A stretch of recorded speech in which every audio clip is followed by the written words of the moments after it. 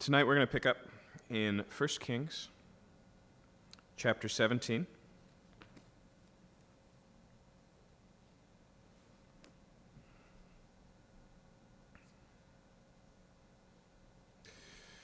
And for context, we're actually going to jump back a few verses to chapter 16, verses 29. So let's pick up reading there. In the 38th year of Asa, king of Judah, Ahab, the son of Omri, began to reign over Israel. And Ahab, the son of Omri, reigned over Israel in Samaria 22 years. And Ahab, the son of Omri, did evil in the sight of the Lord, more than all who were before him. And as if it had been a light thing for him to walk in the sins of Jeroboam, the son of Nebat, he took for his wife Jezebel, the daughter of Ethbaal, king of the Sidonians, and went and served Baal and worshipped him. He erected an altar for Baal in the house of Baal, which he built in Samaria, and Ahab made an Asherah. Ahab did more to provoke the Lord, the God of Israel, to anger than all the kings of Israel who were before him. Okay, now picking up in chapter 17, verse 1. Now Elijah the Tishbite of Tishbe in Gilead said to Ahab. Now that's not a very solid introduction for a very significant character in the history of Israel. Elisha ends up being the archetypical prophet. Not that there aren't prophets before him, and there are definitely prophets after, but he is the one who stands for them all. You may remember that when Jesus is transfigured before the disciples, as they look and his clothing is changed to brightness and they see his glory exposed, they also see him speaking with Moses as well as Elijah here, which kind of looks over the whole Old Testament period with the Pentateuch and the story of Moses as well as with Elijah as the representative prophet.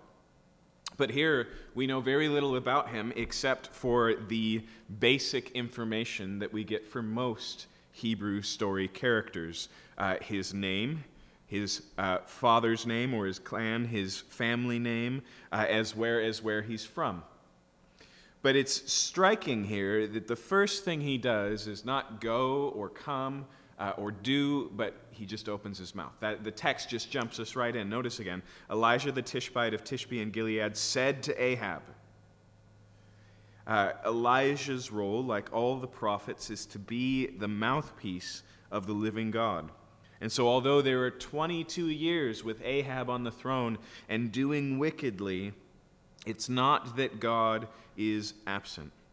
Now, to understand what Elijah is about to say here, you have to understand how Baal worship worked. Baal was a storm god of the Canaanites, primarily headquartered in Sidon, and in the area we would call Phoenicia, the area of the Sidonians. And so when Ahab marries Jezebel, she brings her own gods with her, especially her devotion to Baal. Now, what's worth noting here is we've seen that before, right? That was Solomon's problem. He loved many foreign women, and they led his heart to other gods. But Jezebel is something else. She doesn't merely bring her personal worship preferences into Israel. She seeks to reform the worship of Israel and make Baal the one true and only one worthy of worship. As I mentioned, Baal is a storm god. He is the provider of rain. In fact,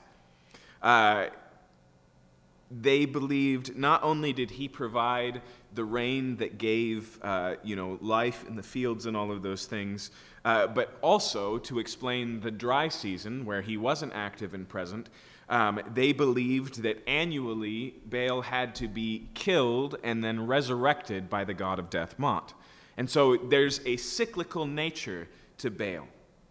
And so the worship of Baal here involves, where does fruitfulness come from? Where does abundance come from? Who provides for Israel? And now Israel is saying that Baal provides for Israel. And so that's why Elijah comes, and notice what he says. As the Lord, the God of Israel, lives. Okay. He speaks here with an oath. He says, as God lives. But that's more than just kind of something you'd raise your right hand and say before something important. It is the theme, it is the point that Elijah wants Israel to understand, the difference between a living God and no God at all.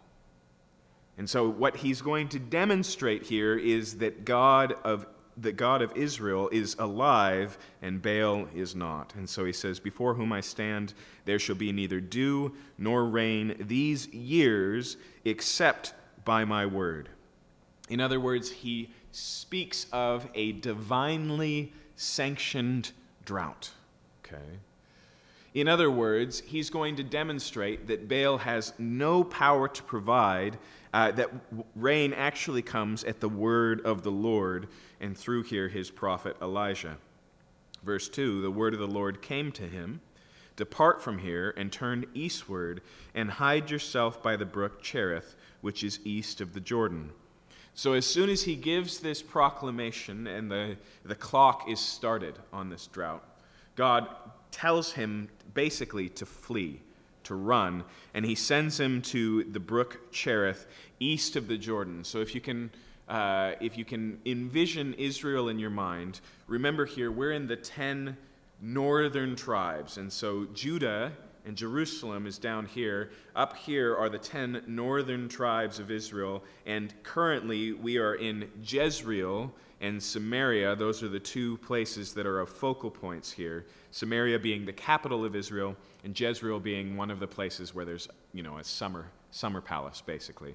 And so here he goes not into the south, into Judah, but to the east, away from the Mediterranean Sea and across the Jordan River, okay? And so the Sea of Galilee is at the top of the Jordan River, and then the Jordan goes all the way down to the Dead Sea. He's now outside of Israel proper, and he's in hiding. Now, God directs him to a specific brook, and then notice what God does for here. Despite the drought, he provides for his prophet. And so he's commanded here in verse 4, you shall drink from the brook, and I have commanded the ravens to feed you there. Now, notice the contrast, right? God declares a drought over all Israel, which Baal can do nothing about. But here, not only is Elijah taken care of, but by ravens. It's miraculous. It's a utilization of the natural realm in an unnatural way. And so, as we see in verse 5, he went and did according to the word of the Lord. He went and lived by the brook Cherith that's east of the Jordan, and the ravens brought him bread and meat in the morning, and bread and meat in the evening, and he drank from the brook. And so twice a day, birds would bring him his daily portion, and we're not told how long he lives here, but the drought is 3 years, okay? So he spends those 3 years in two places. First, here at the brook until it dries up, where he's fed twice daily by the ravens, and then in Zarephath with a widow. And so even if we just even this out, this is a long-standing provision that God makes, taking care of Elijah. And then verse 7, after a while the brook dried up because there was no rain in the land, just as Elijah had said. Verse 8, then the word of the Lord came to him, arise, go to Zarephath, which belongs to Sidon. Now, we just talked about Sidon, didn't we? Here Elijah is sent out of Israel and into Sidonia, right, into Sidon. In fact, into Zarephath, which is relatively close to Jezebel's hometown. Okay? He's now in the territory of Baal itself. Now, one of the things you need to remember about the ancient Near East context is that most polytheistic religions, because most of them had national deities, also ascribed to those deities locales of power. In other words, they recognized that this is the god of the Sidonians, and so there was a significance to that place, a significance to that power. Here he's operating in Baal's home turf. It's similar to back in the book of Judges when the ark is captured and is taken away by the Philistines and put in one of their temples. But the thing is, if it's the ark of the God of Israel and it's in the temple of Dagon, it's no longer Dagon's temple. And so they come in and they find their statue of Dagon collapsed in front of the ark, and they pick it up. And they come back the next day and they find it collapsed again, but now the head has broken off and the hands have been broken off. That's when they realize the danger of the ark. God of Israel can't just be grafted into their pantheon or left in their temple. The whole world belongs to the Lord. And so he goes here into the neighboring country of Sidon, the city of Zarephath, and he's sent to a widow. In fact, notice here, behold, I've commanded a widow there to feed you. That's the same phrase that was used as the ravens. Okay. So in the first case, God has control over nature, but here it's through a widow, and when it says he's commanded her to feed him, I want you to watch how this actually plays out in verse 10. He arose and went to Zarephath, and when he came to the gate of the city, behold, a widow was there gathering sticks. And he called to her and said, bring me a little water in a vessel that I may drink. Now remember, this is during a drought. Okay. Now, who knows? Maybe the drought wasn't as severe or significant in Sidon, but it's not a big area, Israel and the surrounding area. And secondly here, as we'll see, the woman is experiencing tremendous difficulty in the area of her pantry. And so we can assume here that what happens here happens in the context of a drought, and Elijah asks this woman to bring water. A difficult thing to provide, something she may only have a little access to, and she goes. One of the things that's striking from the beginning to the end of the Old Testament is the emphasis upon hospitality. Okay. And so she is asked, and he goes, but notice verse 11, as she was going to bring it, he called her and said, bring me a morsel of bread in your hand. And she said, as the Lord your God lives. Now I want you to notice two things there. One, she's familiar with the God of Israel. Two, she puts that God at a distance. Not as the Lord my God lives, nor as Baal lives, but as the Lord your God lives. Okay? Somehow she is aware of the reputation of the God of Israel. And so she takes an oath in his name. Now, Jesus makes a point with this in his own ministry, when he's trying to explain to Israel that his role as Messiah goes beyond the boundaries of Israel.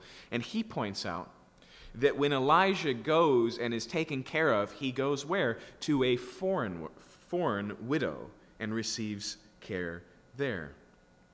But as she's here saying this, we see what the problem is. Verse 12, as the Lord your God lives, I have nothing baked, only a handful of flour in a jar and a little oil in a jug. And now I am gathering a couple of sticks that I may go in and prepare it for myself and my son, that we may eat it and die. Okay. She is preparing for death. She has one meal left, and the only reason she's even out by the gate is she's gathering up enough wood for a final fire, for a final bake of a little bit of bread, and then her and her son are going to pass away. That's how significant the drought is. Now notice verse 13. Elijah said to her, do not fear. Go and do as you have said, but first make me a little cake of it and bring it to me, and afterwards make something for yourself and for your son. Now if we just read this straight as it is, it honestly just sounds demanding and cruel. Right? She's just explained she doesn't even have enough for tomorrow, and what she does have is hardly anything for today. And he says, that's fine, just give me the first portion, and then you can go back and cook some more. But we should recognize what this is. Okay? As we're about to see, God is going to miraculously provide for Elijah through this woman, and therefore for this woman and her son as well. But what this is an opportunity for faith. In fact, notice he doesn't stop talking there. He says, do this, and then he tells her why. It's not a test, and that's important. The goal isn't here, let's see if you really, respect me most. Let's see if you really love me most. No, it's an opportunity for faith, and verse 14, for thus says the Lord, the God of Israel. Remember, faith comes by hearing, and hearing by the word of God. Here, she's not putting her trust in Elijah.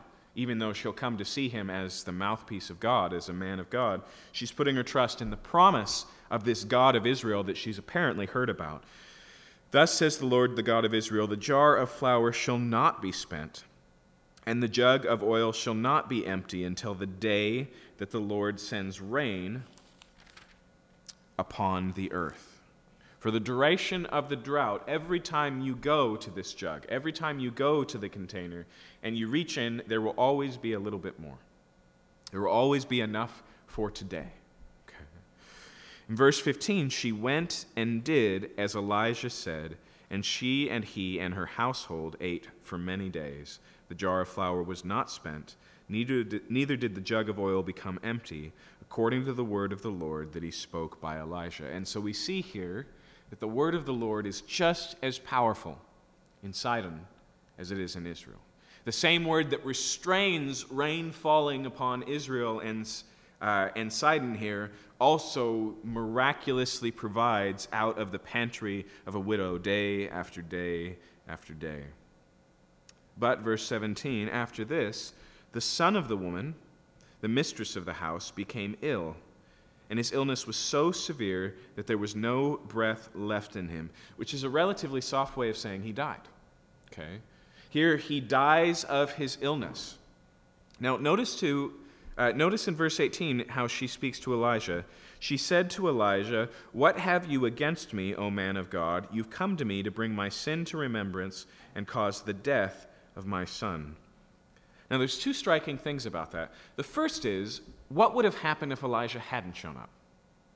Right? She was preparing her last meal for her and her son. They were both going to perish, but because God sends Elijah, they've been taken care of. And so here we see she's rattled by this. She's forgetful. And we all have that tension, don't we, between faith and forgetfulness, where the problems of today seem significantly greater than the problems of yesterday, even though the only reason we're here to face them is sometimes, frankly and honestly, because God provided in such a significant way yesterday. But on top of that, I want you to notice that she questions here Elijah's presence in her life, and she says, "Is this an act of judgment? Have you come to bring my sin in remembrance upon me?" In other words, she says, is the death of my son somehow what I've had coming this whole time? And that's what this is all about. Now, we're not told much about this woman here. We know that she is a widow, but there's something in her life, something significant that she ties to the death of her son. She has guilt. And she questions what's going on here. Now, there's one last layer of context to bring here, right? The one god that Baal is subject to is Mot. Death. Even Baal can't resist death, and it's only at Mot's hand that he's resurrected every year. And so here is the tension for this Sidonian widow. For us as readers, what about the God of Israel in death? And so we read here, verse 19, he said to her, "Give me your son." And he took him from her arms and carried him up into the upper chamber where he lodged. And he laid him on his own bed. And he cried to the Lord, "O my Lord God, have you brought calamity even upon the widow with whom I sojourn by killing her son?" So notice here he comes as a representative of the widow, and he speaks with the same language she does. He says, "Have you brought this judgment upon the woman?" It's important to recognize here one of two things. Either Elijah wasn't given any forward information about this possibility. He's operating here based on the circumstances and coming before God to seek his will, or he's in the loop and yet he still enters into the petition of the woman, into the heart of the widow for her son. You see, the reason why I bring that up is because what we would label this either way is intercession. And as an intercessor, Elijah speaks with honesty and presents to God not just a problem to be solved, but does it in the context of God's known character. He questions God's character here, not of unbelief, but in faith. Much like Abraham, God comes to Abraham and he takes him for a private conversation, and they're overlooking the valley, and beneath is Sodom and Gomorrah, and God tells Abraham what's about to happen. And Abraham starts to question. And he says, won't the God of all the earth do rightly? What if there's righteous people in that city? Right? He contends for, and who's especially on his mind is Lot, he contends for the righteous in Sodom, but as he does it, there's a tension between the respect of your God in heaven and I'm only on earth. You can feel that in every word out of his mouth. And also a tension of, shall not the God of the earth do rightly? God, this is the God I know you to be. We see the same thing with Moses as he comes before the Lord. As God says, Israel has gone too far this time. I'm going to wipe them out. In fact, Moses, your children are going to be the new Israel. Set aside the family of Abraham. Let's talk about the family of Moses. And he steps in and he says, but what about your glory, God? What will all the nations who have been looking think if they see that you were able to bring Israel out of Egypt, but not able to bring them into the promised land, not to fulfill your promises? Intercession is not based on the innocence or the deservation of the parties involved. It's based on the character of God. That's where it's pushed. He doesn't challenge specifically if this son is innocent, if the widow's done nothing wrong. He pushes instead beyond that. And he prays here in verse 21, then he stretched himself upon the child 3 times and cried to the Lord, O Lord my God, let this child's life come into him again. And the Lord listened to the voice of Elijah, and the life of the child came into him again, and he revived. And Elijah took the child and brought him down from the upper chamber into the house and delivered him to his mother. And Elijah said, see, your son lives. And remember, the narrator here, he's been using this word lives. He's used it twice so far. As God lives, so also the widow's son lives, right? The relationship here is one of contrast. Verse 24, the woman said to Elijah, now I know that you are a man of God, and this is the word of the Lord in your mouth is truth. Now, does that mean she was still questioning? Probably not, right? After day after day of miraculous provision, one of two things, once again, is either going on.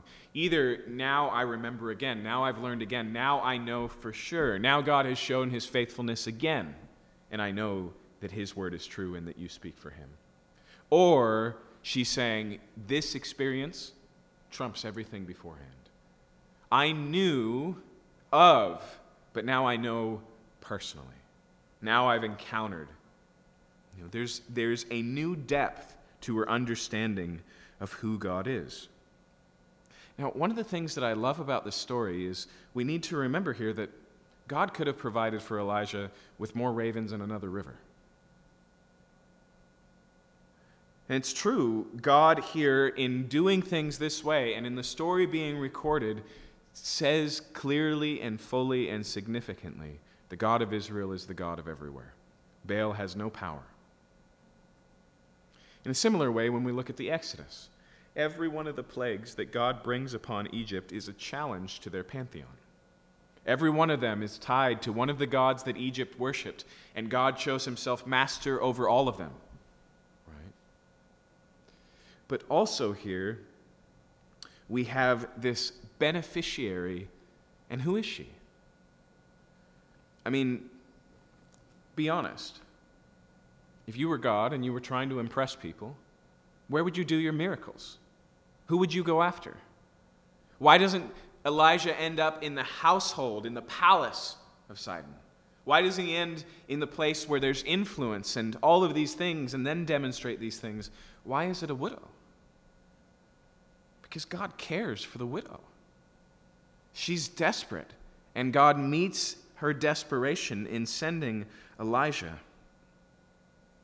Luther has this phrase, and I've been stalling because I've been trying to recall it. He talks about how often we find God's mercy, that's what it is, accidental mercy. And he doesn't mean accidental, like, oops, I spilled some mercy. He means incidental. He means there are God's covenant, and then there are these places where God just reaches beyond it and touches lives outside the covenant. And it flows through all of the history of Israel. And Jesus, like I said earlier, lays a finger on that and says, this shows that this is not just the God for Israel, but for the whole world. This shows that God's interest is above and beyond Israel. And as we continue to read through 1st and 2nd Kings, we'll see more occasions of this. Random foreign kings who God takes care of. Okay, but here we see that God is on the move, both in a negative and in a positive. He both stays the provision, proves that Baal has no power, keeps him pinned, if you will, and at the same time is the giver of life. Not just of the daily nourishment required for life, but even life from the dead is in the power of God. Now we move forward, verse 1 of 18. After many days, the word of the Lord came to Elijah in the 3rd year. Okay? So this drought has gone on completely, not a drop, not a day of rain for 2 years and into the 3rd year, and we'll find pretty late into the 3rd year this is taking place. And so God speaks to Elijah and says, "Go show yourself to Ahab, and I will send rain upon the earth." So Elijah went to show himself to Ahab. Now the famine was severe in Samaria, and Ahab called Obadiah, who was over the household. Now Obadiah feared the Lord greatly, and when Jezebel cut off the prophets of the Lord, Obadiah took 100 prophets and hid them by 50s in a cave and fed them with bread and water. And so we're introduced to a new character here. His name is Obadiah. We're told that he fears the Lord greatly, and when Jezebel was putting the prophets of God to death, he found 100 of them and hid them. But I want you to also notice where this man is, not just who he is. He's serving in the household. What household? Ahab's household. As we'll see, he's one of his top advisors. And it's interesting, isn't it, that we've got this prophetic, external, in-your-face ministry that challenges, and then we've got somebody who is right there and present in the midst. And we don't know a lot about Obadiah, except here that he fears the Lord greatly, and that at great risk to himself, he hid many of the Lord's prophets. And I think we have to watch out, because sometimes we have a tendency to rightly recognize and value the Elijahs and question the Obadiahs. The thing is, God promises that he never leaves himself without a witness. And the thing is, although much of Israel is wavering between God and Baal, there's still people riding out this drought who are in God's care, just like Elijah. Elijah is convinced he's the only one, we'll see, who's still left. But because of the behavior of Obadiah, that's not the case. And so here he's done this. In verse 5, Ahab said to Obadiah, "Go through the land to all the springs of water and all the valleys. Perhaps we may find grass and save the horses and the mules alive and not lose some of the animals." Okay, that's a pretty good test point for how bad the drought's gotten. They're getting to the point of hard choices. We're at a place now where either we eat or the animals eat, but not both. And so despite the fact that the drought is national, he says, just go look. Maybe somewhere in the land you'll find enough green grass so that the horses survive. So they divided, verse 6, the land between them to pass through it. Ahab went in one direction by himself, and Obadiah went in another direction by himself. And Obadiah was on the way. As he was on the way, behold, Elijah met him. And Obadiah recognized him and fell on his face and said, "Is it you, my lord Elijah?" And he answered him, "It is I. Go tell your lord, behold, Elijah is here." And he said, "How have I sinned that you would give me, your servant, into the hand of Ahab to kill me?" Okay. He fears the Lord, but he does also fear Ahab. And at first it's like, wait, what's the problem here? Ahab's been looking for Elijah. Now Elijah shows up to deliver himself freely into his presence. You would expect this to be exactly you would expect it to be a good opportunity for Obadiah. But he doesn't see it that way, and he explains why. Verse 10, as the Lord your God lives, there's that phrase again, there is no nation or kingdom where my Lord has not sent to seek you. And when they would say he is not here, he would take an oath of the kingdom or nation that they had not found you. He says, you're here now, but the king for years has looked everywhere, every bordering nation, and he's made them swear in front of him that you're not present. And then notice here, verse 11, now you say, go tell your Lord, behold, Elijah is here. And as soon as I've gone from you, the Spirit of the Lord will carry you, I know not where.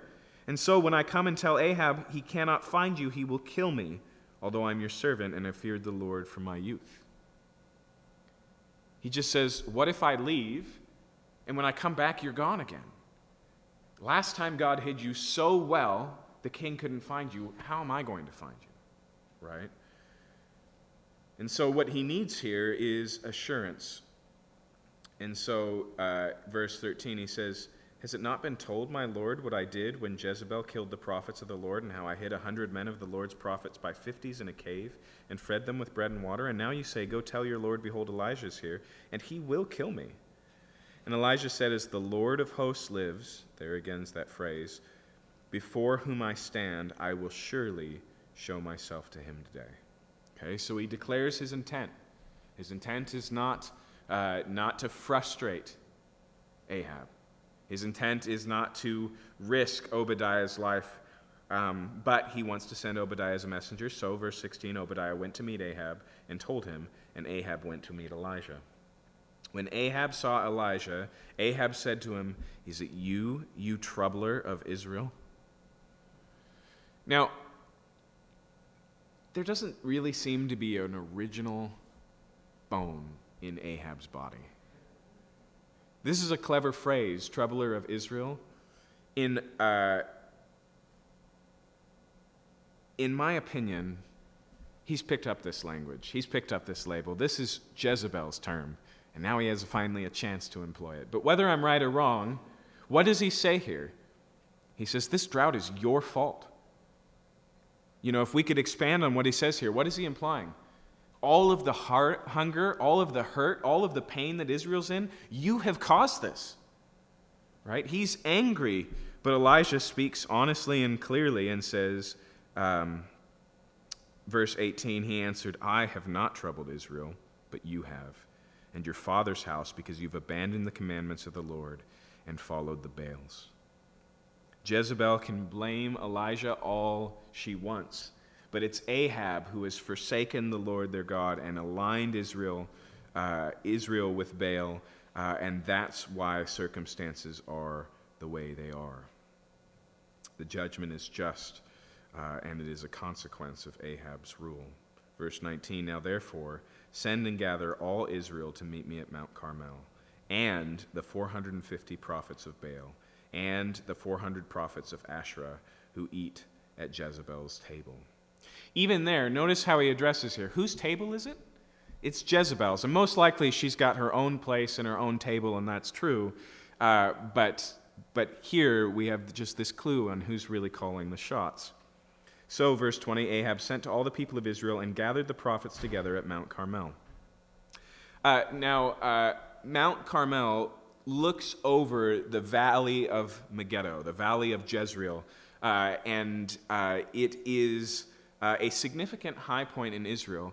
It's also close enough to the border of Sidon that it probably has worship significance both for Israel and for Sidonia, both for the God of Israel and for Baal. Okay?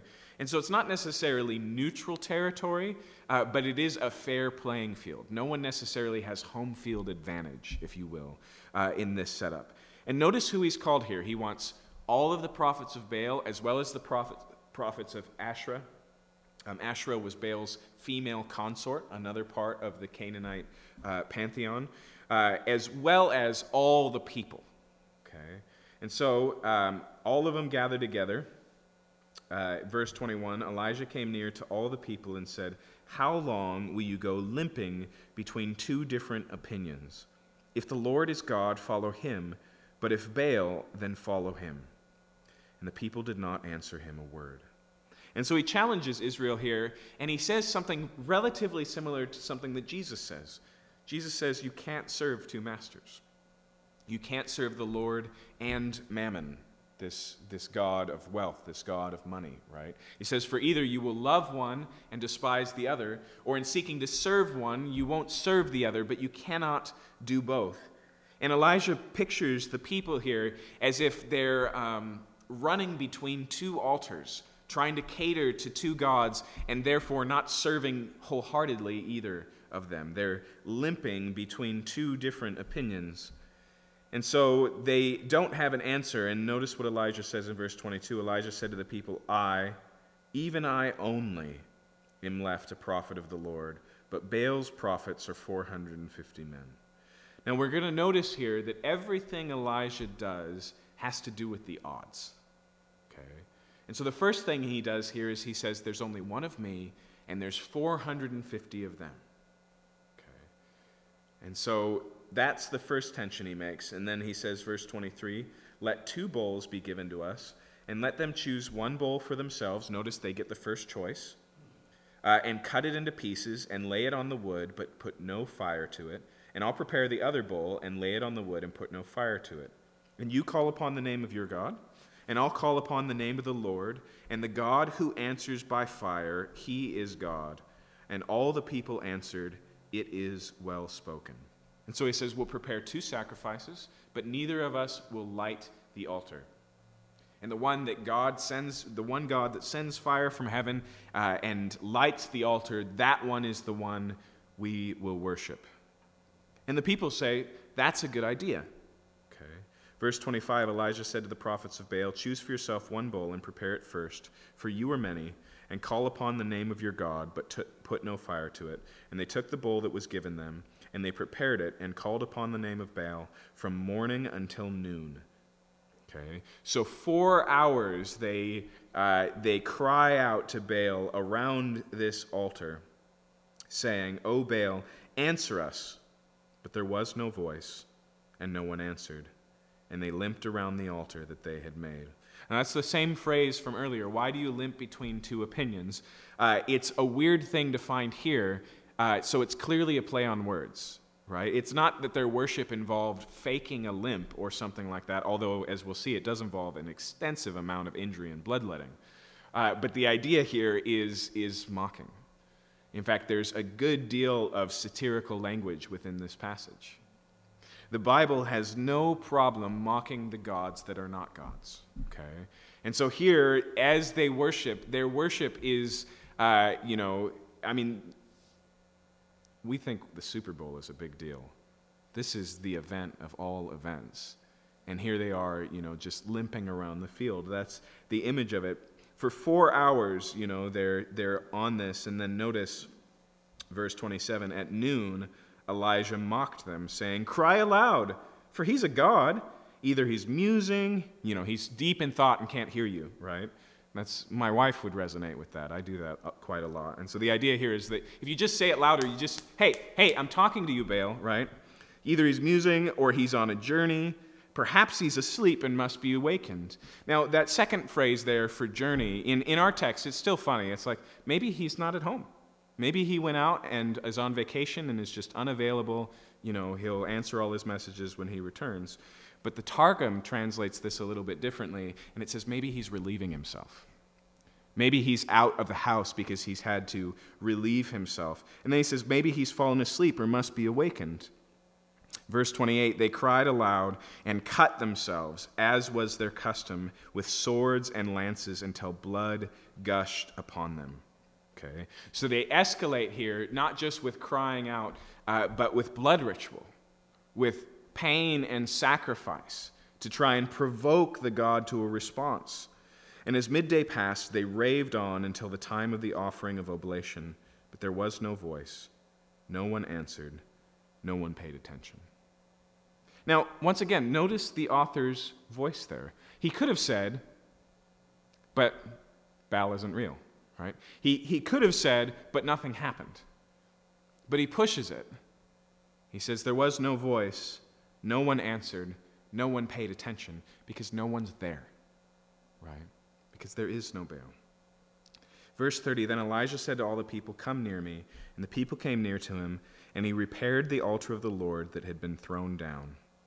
Elijah took 12 stones, according to the number of the tribes of the sons of Jacob, to whom the word of the Lord came, saying, Israel shall be your name. Now there's a mild rebuke there, because he takes 12 stones, not 10, right? Israel is divided at this part, but there's only one Israel. They were all given the name governed by God here, and so as is supposed to be designed, he takes 12 stones, one for each tribe, and with the stones, verse 32, he built an altar in the name of the Lord. And he made a trench about the altar, as great as would contain 2 seahs of seed. And so here's where we see a difference. The first thing he says is, I'm outnumbered. The second is, he says, you can choose the best calf. Third, he says, you can go first. Right? Because what would have happened? What would have happened if fire fell? Do you think they'd care if it happened to Elijah? Would it be like, hold off, let's see if it's a tie? That's not what's going to happen. He gives them every advantage, and now he starts to give himself disadvantages. And so as they're watching, he builds a standard issue Israel altar, and then suddenly he builds a trench around it. One of pretty good depth, okay? And then notice verse 33, he put the wood in order and cut the bull in pieces and laid it on the wood, and he said, fill 4 jars with water and pour it on the burning offering and on the wood. So the second thing he does here is he soaks the wood, the offering itself, the altar that it's on, with water. And notice here, he specifically says, fill 4 jars, and then verse 34, he said, do it a second time, and they did it a second time, and then do it a third time, and they did it a third time. Mathematically, that's 12 jars worth of water that get poured out on this, okay? And so there's another emphasis here on Israel, but really what's going on here is, even Elijah couldn't light this altar now, okay? In fact, notice the water ran around the altar and filled the trench also with water, okay? This is a lot of water that's poured over this offering. Verse 36, and at the time of the offering of the oblation, okay, now we get another difference. They were given all morning and more so, and here the tense changes, okay? Now, in Greek, which this is not written in, but just to help us understand, in Greek language, they have more than just our 3 tenses. We just talk about past, present, future. But the Greek has a few other ways to address things, and one of them is the same as what's going on here. We call it the aorist tense, okay? Aorist means a single point on the timeline. Not an area of time, not a general vague piece of time, but a dot. And I want you to notice here, they have a time. They cry out for all morning, but at the time of the offering of the oblation, right? This is a momentary thing, not a long-standing thing. Elijah the prophet came near and said, O Lord, God of Abraham, Isaac, and Israel, let it be known this day that you are God in Israel, and that I am your servant, and that I've done all these things at your word. Answer me, O Lord. Answer me that this people may know that you, O Lord, are God, and that you have turned their hearts back. Now I want you to notice there we see another difference. They cry out loudly and collectively, and he just speaks. He speaks quietly. And he basically just says, God, prove yourself, remind your people, show that you are the living God. And then notice he says, answer me, O Lord, answer me that this people may know that you are Lord, our God, and that you have turned their hearts back. Now that could say something different. It could say they would know and they would turn their hearts back. But we need to remember and recognize here that God is already acting graciously in initiating this whole thing. What's happened for 3 years? Has Israel turned around? No. God sends Elijah to demonstrate who the living God is. He's actively working. Okay? This is the human condition in a nutshell. Okay? When Adam sins in the very beginning, does he go looking for God? Does he go, oh, I can't believe I did that. I've got to call my landlord. We got to get this fixed. Right? He doesn't. He does nothing until he hears God coming. And then what does he do? He hides. And at that point, when he says, Adam, come out here, does Adam go, hey, man, we really got to talk? No. God asks him a question. He says, why are you hiding? Did you eat of the tree? Right? The initiation is constant and continuous. And even though God lays out judgment, he makes a way back. But who makes the way? Does he lay out the judgment and Adam goes, you're right, I've sinned, the consequences are what I deserve, here's what I'm going to do to fix it? No, God says, I've got a plan and I'm going to send a Redeemer and I'm going to fix it. And then he says also, that way you're trying to cover yourself up, it's not going to work. And he takes the very first life in human history, the life of an animal, and he clothes Adam and Eve, right? Pointing forward to this final sacrifice that God would provide. This is such an obvious truth, but I think it's not that we would ever think this, but in a deeper level, I think this is the status quo for what we think. God didn't send Jesus because we cried for help. God initiated salvation in sending Jesus. That's what we see going on with Elijah here. God is graciously and mercifully, again, after a long history of already making himself known in the present tense, turning the hearts of Israel back. And so he prays this prayer, and then notice verse 38, then the fire of the Lord fell and consumed the burnt offering and the wood and the stones and the dust and licked up the water that was in the trench. The striking one on that list, of course, is the stones. I don't even know what heat temperature is required to incinerate stone instantly, right? The entire altar is gone at this point. Verse 39, when all the people saw it, they fell on their faces and said, the Lord, he is God. The Lord, he is God. And Elijah said to them, seize the prophets of Baal. Let not one of them escape. And they seized them. And Elijah brought them down to the brook Kishon and slaughtered them there. Okay. Notice here, this return in the covenant has to be holistic. All of these prophets are not just prophets. They are false prophets. They've fallen under the condemnation of the covenant in Deuteronomy as such, and so they're put to death for their sin. And it's a big number. And so that may even bother us, but remember, there's a 3-year duration of destruction and definitely death, and all of it lays at the foot of this cabinet, and these prophets in particular who have misled Israel. Okay. And so, verse 41, Elijah said to Ahab, go up, eat and drink, for there is the sound of rushing rain. And he says, okay, you need to head back to Jezreel. And then he says, eat and drink. Now, I don't know why it says that, but I do want you to notice that it seems like a return to status quo.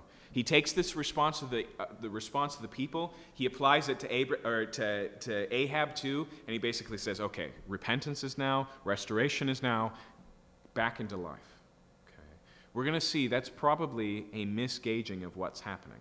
Okay, but he says, you need to get home because there's a storm coming. Right? I hear the sound of a rushing of rain. So Ahab went up to eat and to drink, and Elijah went up to the top of Mount Carmel. And he bowed himself down on the earth and put his face between his knees. Now here's another lesson that I think we can draw from Elijah tonight. We've already seen that God is the one who initiates and people respond. But remember here, God sent Elijah because it was going to rain. Now he's conveyed the message because it's going to rain. And the first thing he does is he gets down and he prays for it to rain. Okay, in fact, notice Elijah went up to the town of Mount Carmel. He bowed himself down to the earth, and he put his face between his knees, and he said to his servant, go up now, look towards the sea. And he went up and looked and said, there's nothing. He said, go again. 7 times he did this, and on the 7th time he said, behold, a little cloud like a man's hand is rising from the sea. And so get the pattern here. It's not just Elijah prays for rain, but he continuously prays for the rain until it comes. The reason why I'm emphasizing this tonight is because we need to recognize here that faith is active. Faith prays that God would fulfill his promises. Faith somehow enters into the work of God itself, even though it's something God said he would do. And we have to be careful here, because there's another version of this that we're much more prone to instead of prayer that is not faith. And that's trying to do the things God said he would do. That's Jacob praying, God, will you please protect me from my brother? And then saying amen and going, okay, here's my plan of how I'm going to keep us safe, and coming up with a plan. It's Abraham at Sarah's bequest who says, you know what? When God said he'd give us a son, maybe he meant we should give us a son. So I've got this servant. She's very fertile. Let's take her son as our son, right? That's presumption. But prayer is not presumption. Here, Elijah knows that the right and proper response here is to pray that God would do what he says he would do. And it's worth pointing out here, we've already seen a significant amount of powers in the prayers of Elijah. Right? In fact, listen to what James tells us in James chapter 5.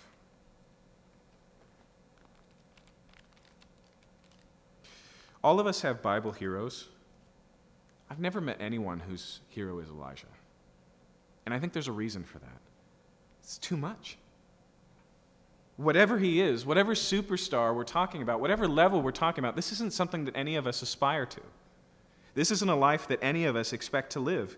But notice what James tells us here in James chapter 5.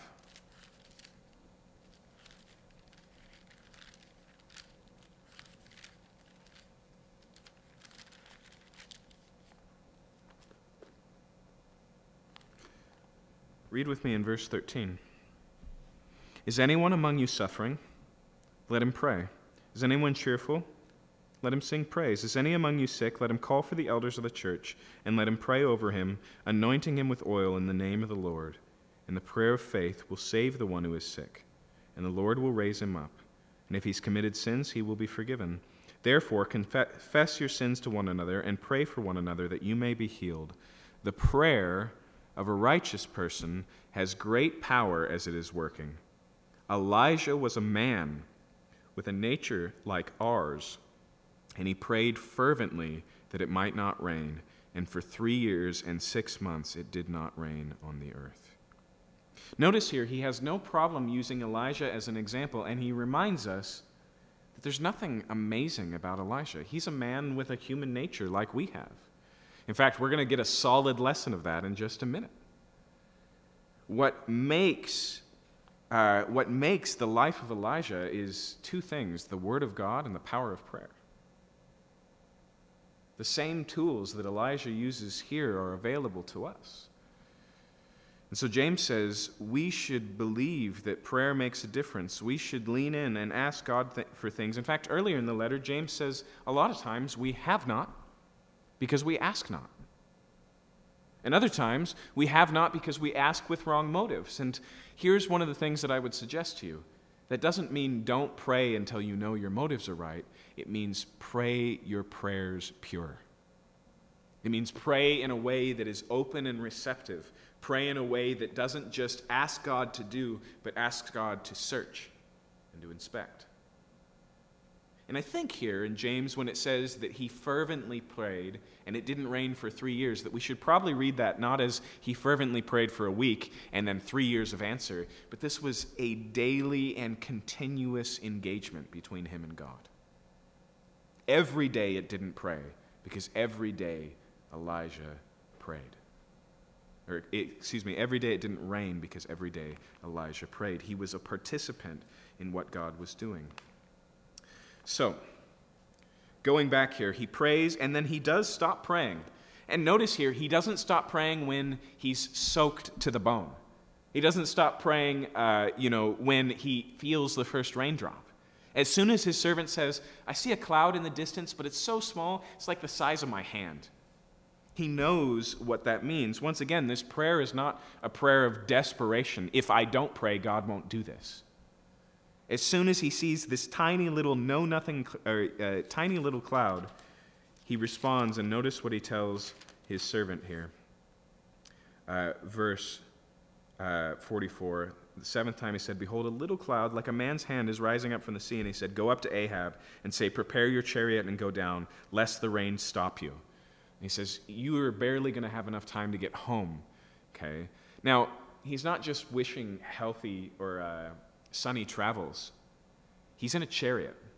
Okay. What happens in a significant rainstorm to a chariot? You're stuck. right? It becomes a muddy mess and you're stuck. That's the danger here. And then notice verse 45, in a little while the heavens grew black with clouds and wind, and there was a great rain, and Ahab rode and went to Jezreel. And the hand of the Lord was on Elijah, and he gathered up his garment, and he ran before Ahab to the entrance of Jezreel. Okay. Now once again, this means one of two things.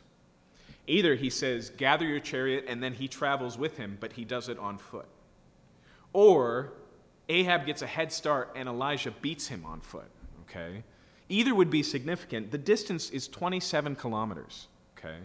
This is a significant distance. It's not a marathon, but it's more than a half marathon. Okay? It's a pretty good distance that he travels on foot here, ahead of a chariot that's going its fastest. Why? Because the hand of the Lord was on Elijah.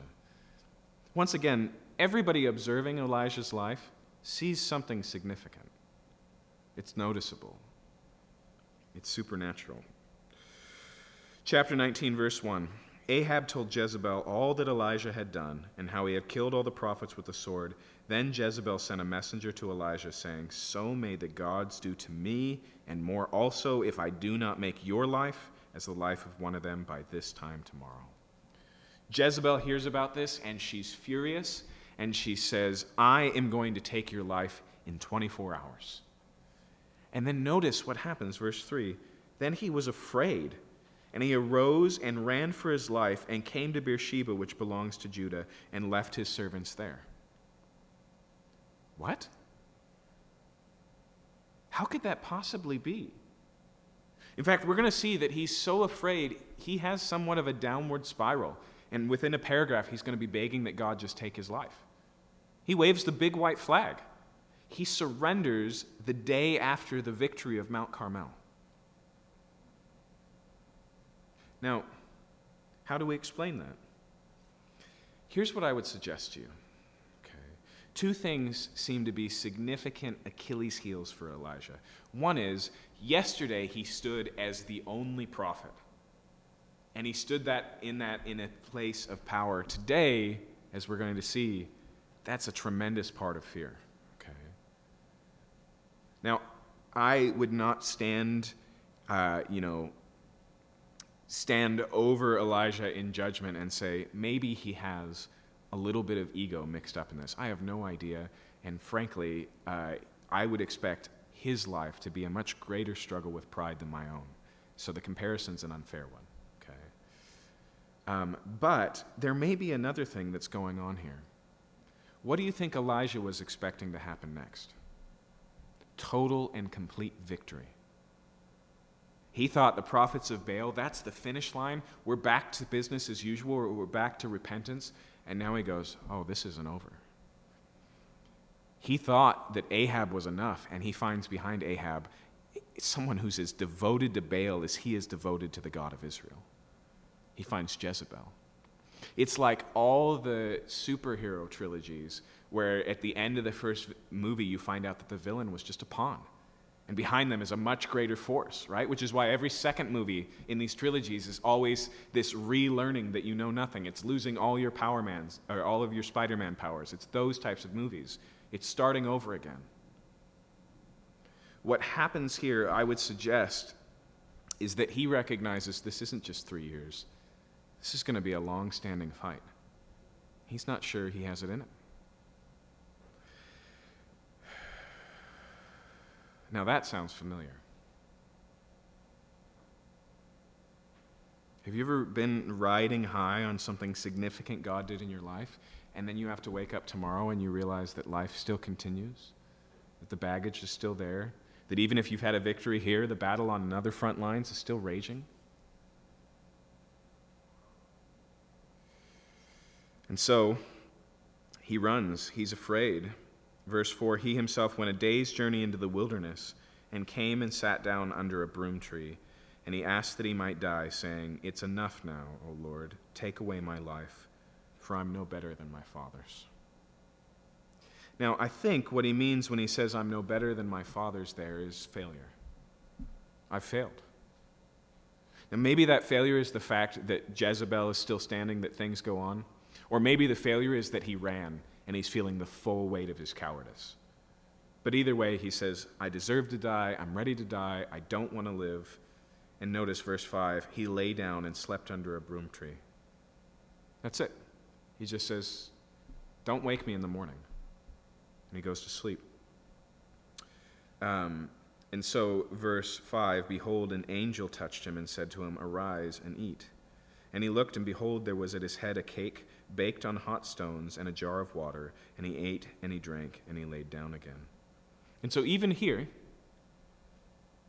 for the struggling prophet, for the running prophet, for the afraid prophet, God miraculously provides for him. And it's interesting because notice the order here. God's going to speak to Elijah, but he starts by feeding him, and what happens after he feeds him? Elijah just lays back down and goes to sleep again. This is not the best place to make this point, but it is a significant component here. We have a tendency to assume that because God is spirit, that we only need spiritual solutions. Now, let's be honest. What happens here is miraculous, but it is miraculous in physical provision. He needs to eat and to drink. And apparently here, God sees that as first and primary and is going to feed him again. He's going to let him sleep. There is a physical nature, and that shouldn't surprise us because God has made us physical beings. And let me remind you that your body is not just a vessel that you drive around with some sort of internal real you. That's why if I cut your arm and I key your car, one, I injure your property, the other, I injure you.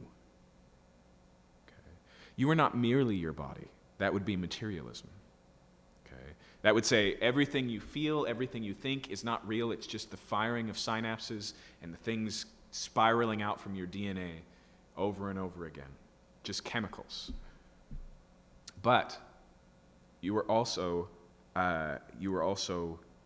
really your body. You're not merely your body, but you really are your body. In fact, God sent Jesus and he took on flesh so that you could be made alive, embodied. So that just as Jesus was raised physically, so also, 1 Corinthians 15 says, we will be raised physically. Okay. And so here we need to recognize that taking care of ourselves physically is a significant part of taking care of ourselves. It's something that God does regularly. It's why God never calls for a fast for the rest of our life. Okay?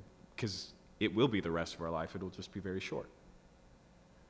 And so here, once again, I don't think it's good to turn this into a text on how to help your friends when they struggle with depression. Because it's only one instance, and it's only one thing. It's got a lot of circumstances.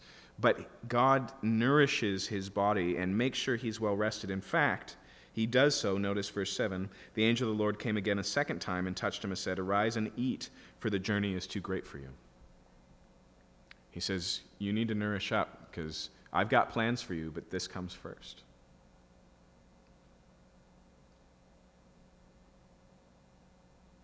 I want to make a suggestion to you tonight. It's a suggestion on how you should think about medication when it comes to things like depression and other mental struggles. You are a physical being, which means oftentimes your struggles have physical components. In fact, the school known as biblical counseling, or traditionally nouthetic counseling, which is taken from a word at the end of Romans, able to admonish, nouthetic counseling. Its founder, Jay Adams, who really pushed back against psychology, pushed back against this secular care of souls that he said had invaded the true care of souls, which is the church. He pushed back against Christian psychologists who took those things and then painted a veneer of Christian understanding over it. And he said, I'd like to call you heretics, but the creeds don't mention counseling, so I can't. But every time he counseled, the first thing he would do is say, I want you to go see your physician.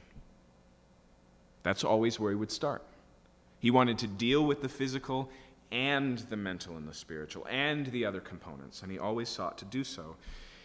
Because you are physical, medicine can be a significant part, but here's what you need to keep in mind with psychiatry and with the medicines we prescribe for depression or anxiety or anything else. None of them cure the problem.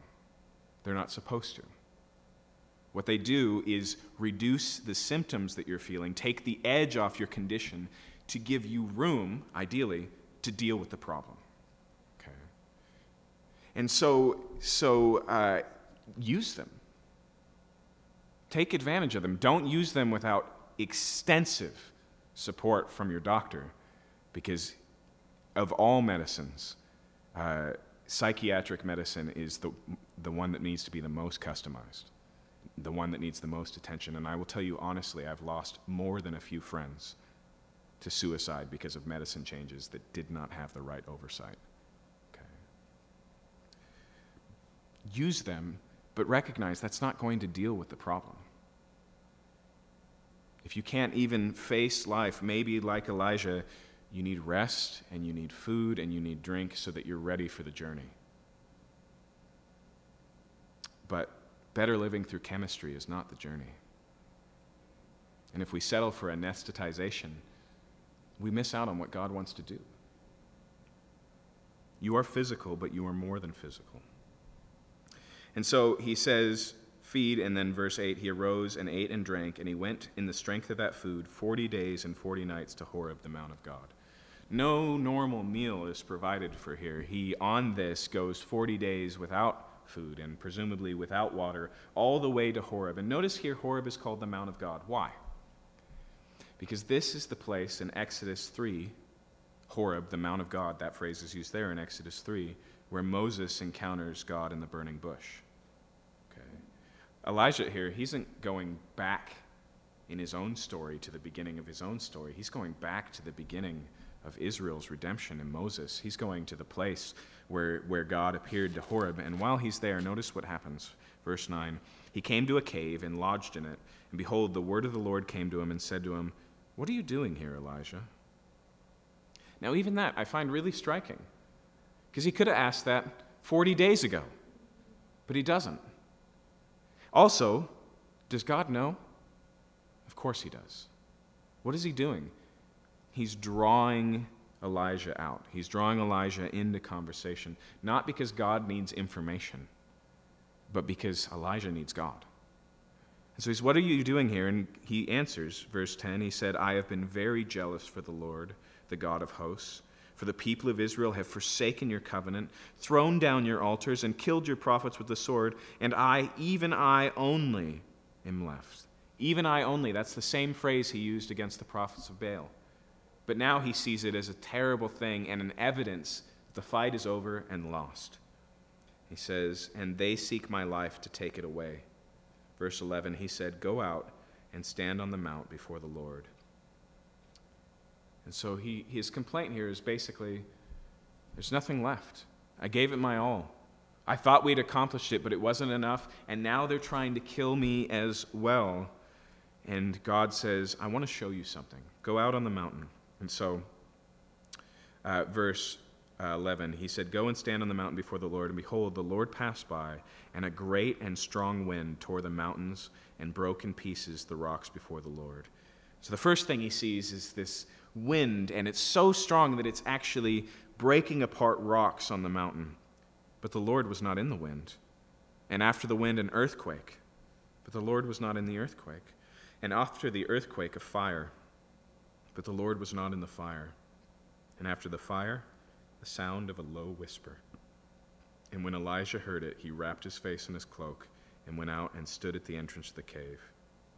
Okay, and so first there's this wind, then there's an earthquake, and then there's a fire, but he doesn't find God speaking in any of those things. It's a low whisper. It's a still, small voice. Now, I think there's two different directions to read this, what's going on here. One is to look back at Elijah's life, and he's had 3 big earth-shattering things, okay?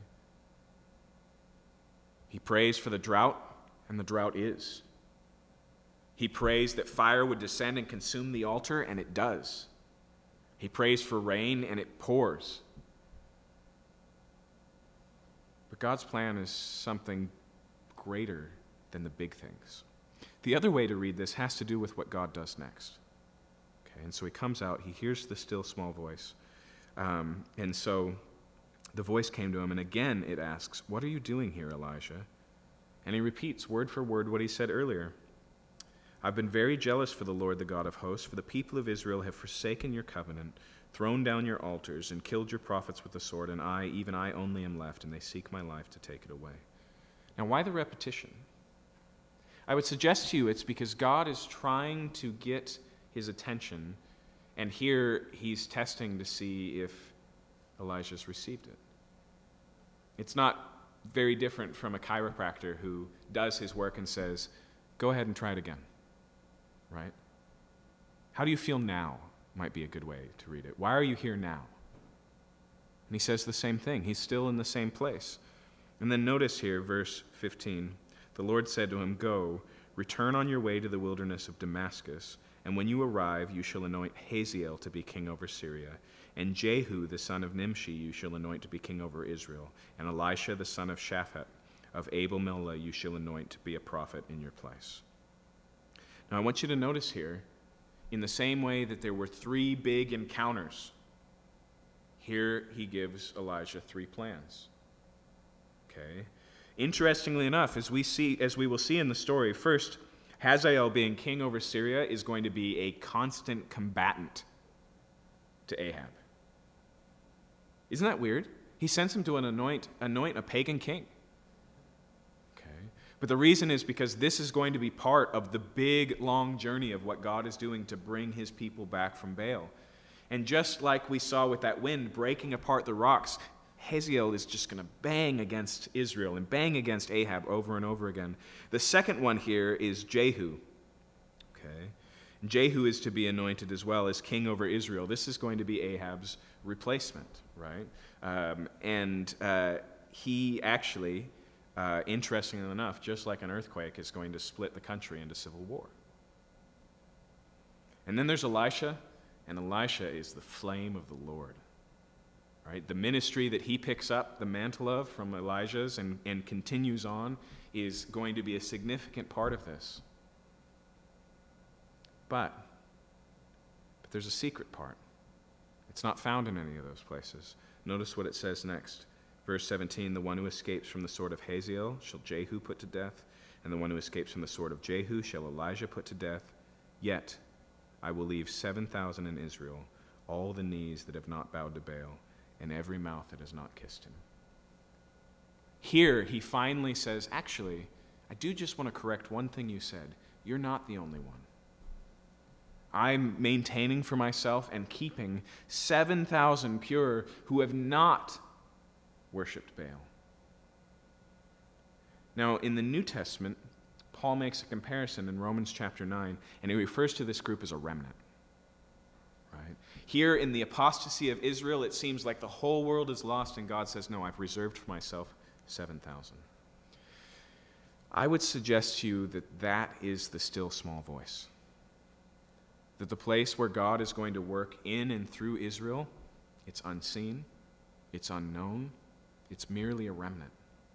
And yet from this point on in Israel's history, God constantly maintains and keeps a remnant. And so in Isaiah, in chapter 10, he's talking about the fact that God is now going to bring judgment on Assyria, on Babylon, on the captors of Israel.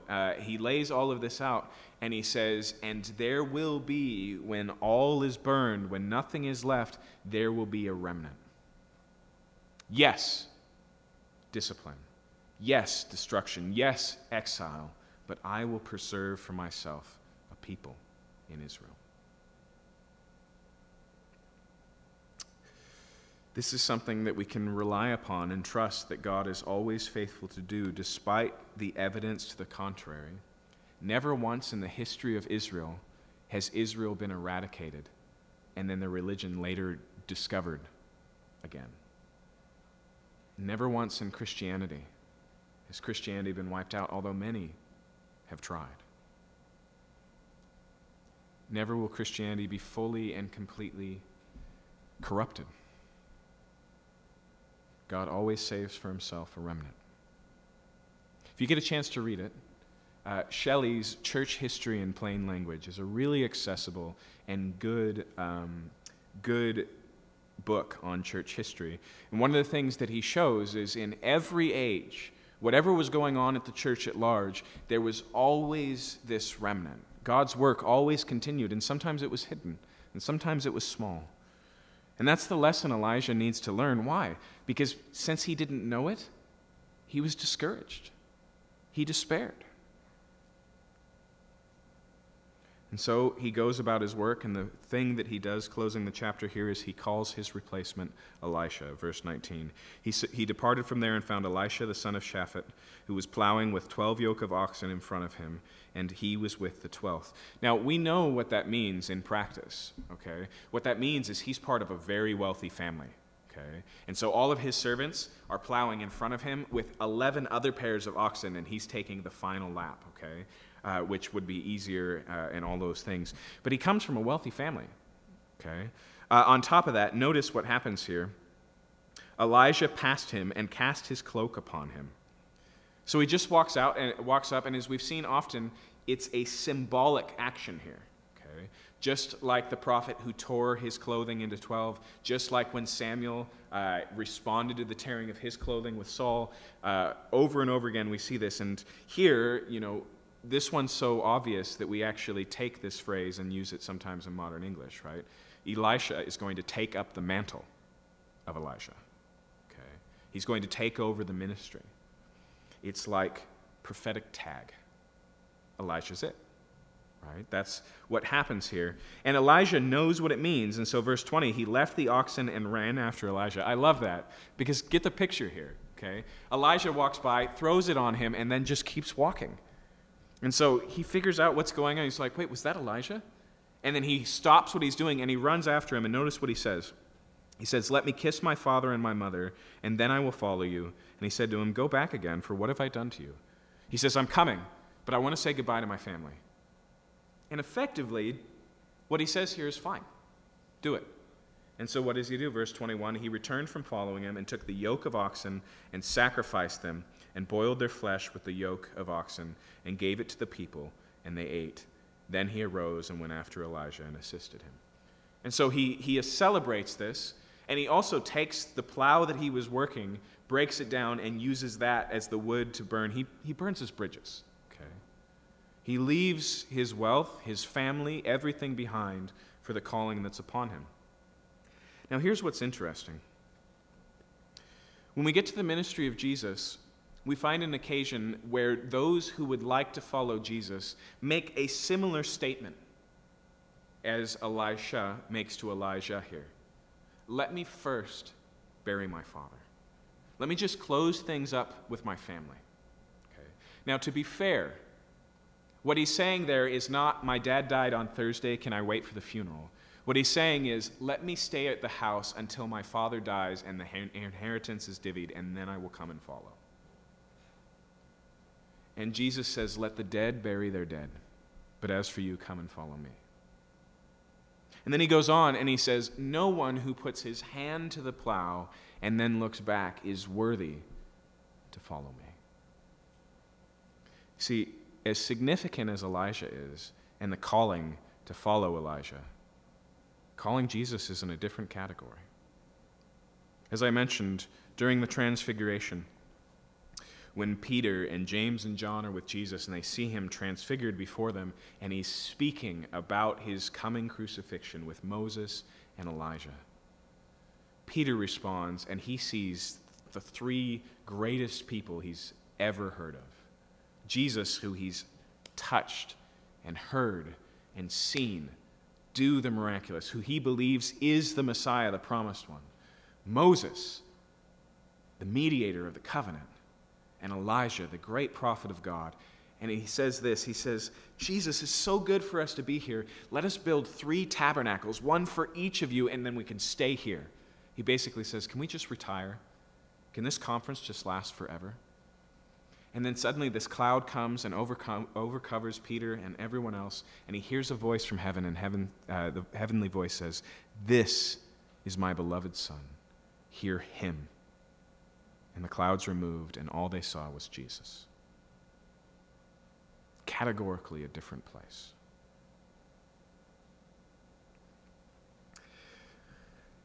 So,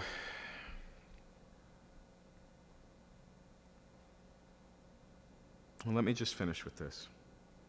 Jesus tells a parable about a man who's walking through a field and just stumbles upon buried treasure. And at a glance, he knows that that treasure is so valuable that he goes home, he sells everything he has, and offers that to buy the field, right? Because in the exchange, he loses what? Nothing. It's all gain and no cost. Okay. Elisha sees that in following Elijah. He breaks the plow. He burns. He says his goodbye, knowing, in a sense, he's never going to return. What we're offered in Jesus Christ is so much more significant, so much more valuable. David Livingstone, the one from the Bugs Bunny cartoons, Dr. Livingstone, I presume, that guy. He was a missionary in Africa, and while he was there, he lost multiple wives. He wasn't married to them all at the same time. He lost them consecutively. And many children to the rare diseases of Africa. Okay. He lived out the rest of his days, and eventually one of those diseases took his life as well. Relatively late in his diary, he makes this statement. He says, "I've never made a sacrifice." He understood. He got the picture. Let's pray.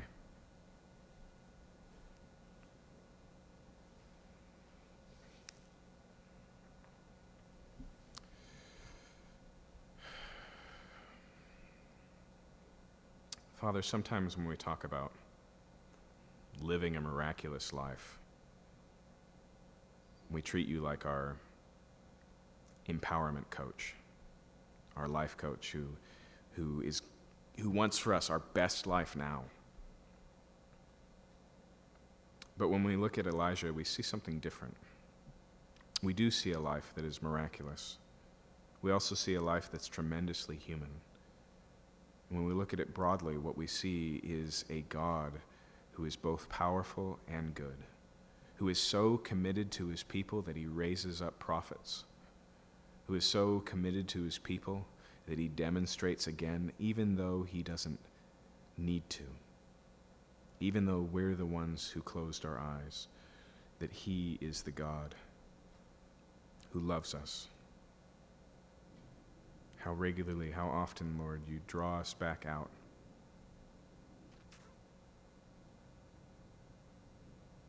And you are the God who initiated a call.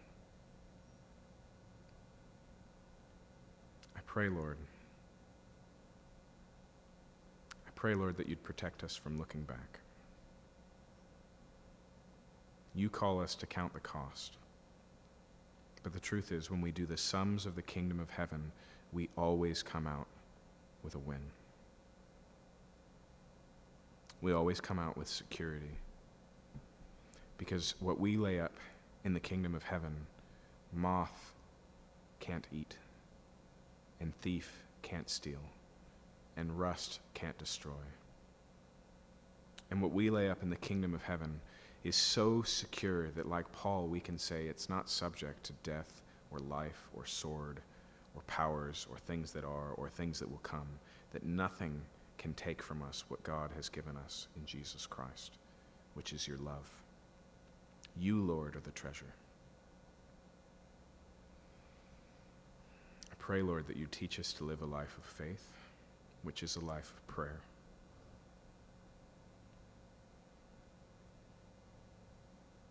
We ask these things in Jesus' name. Amen. Have a good night.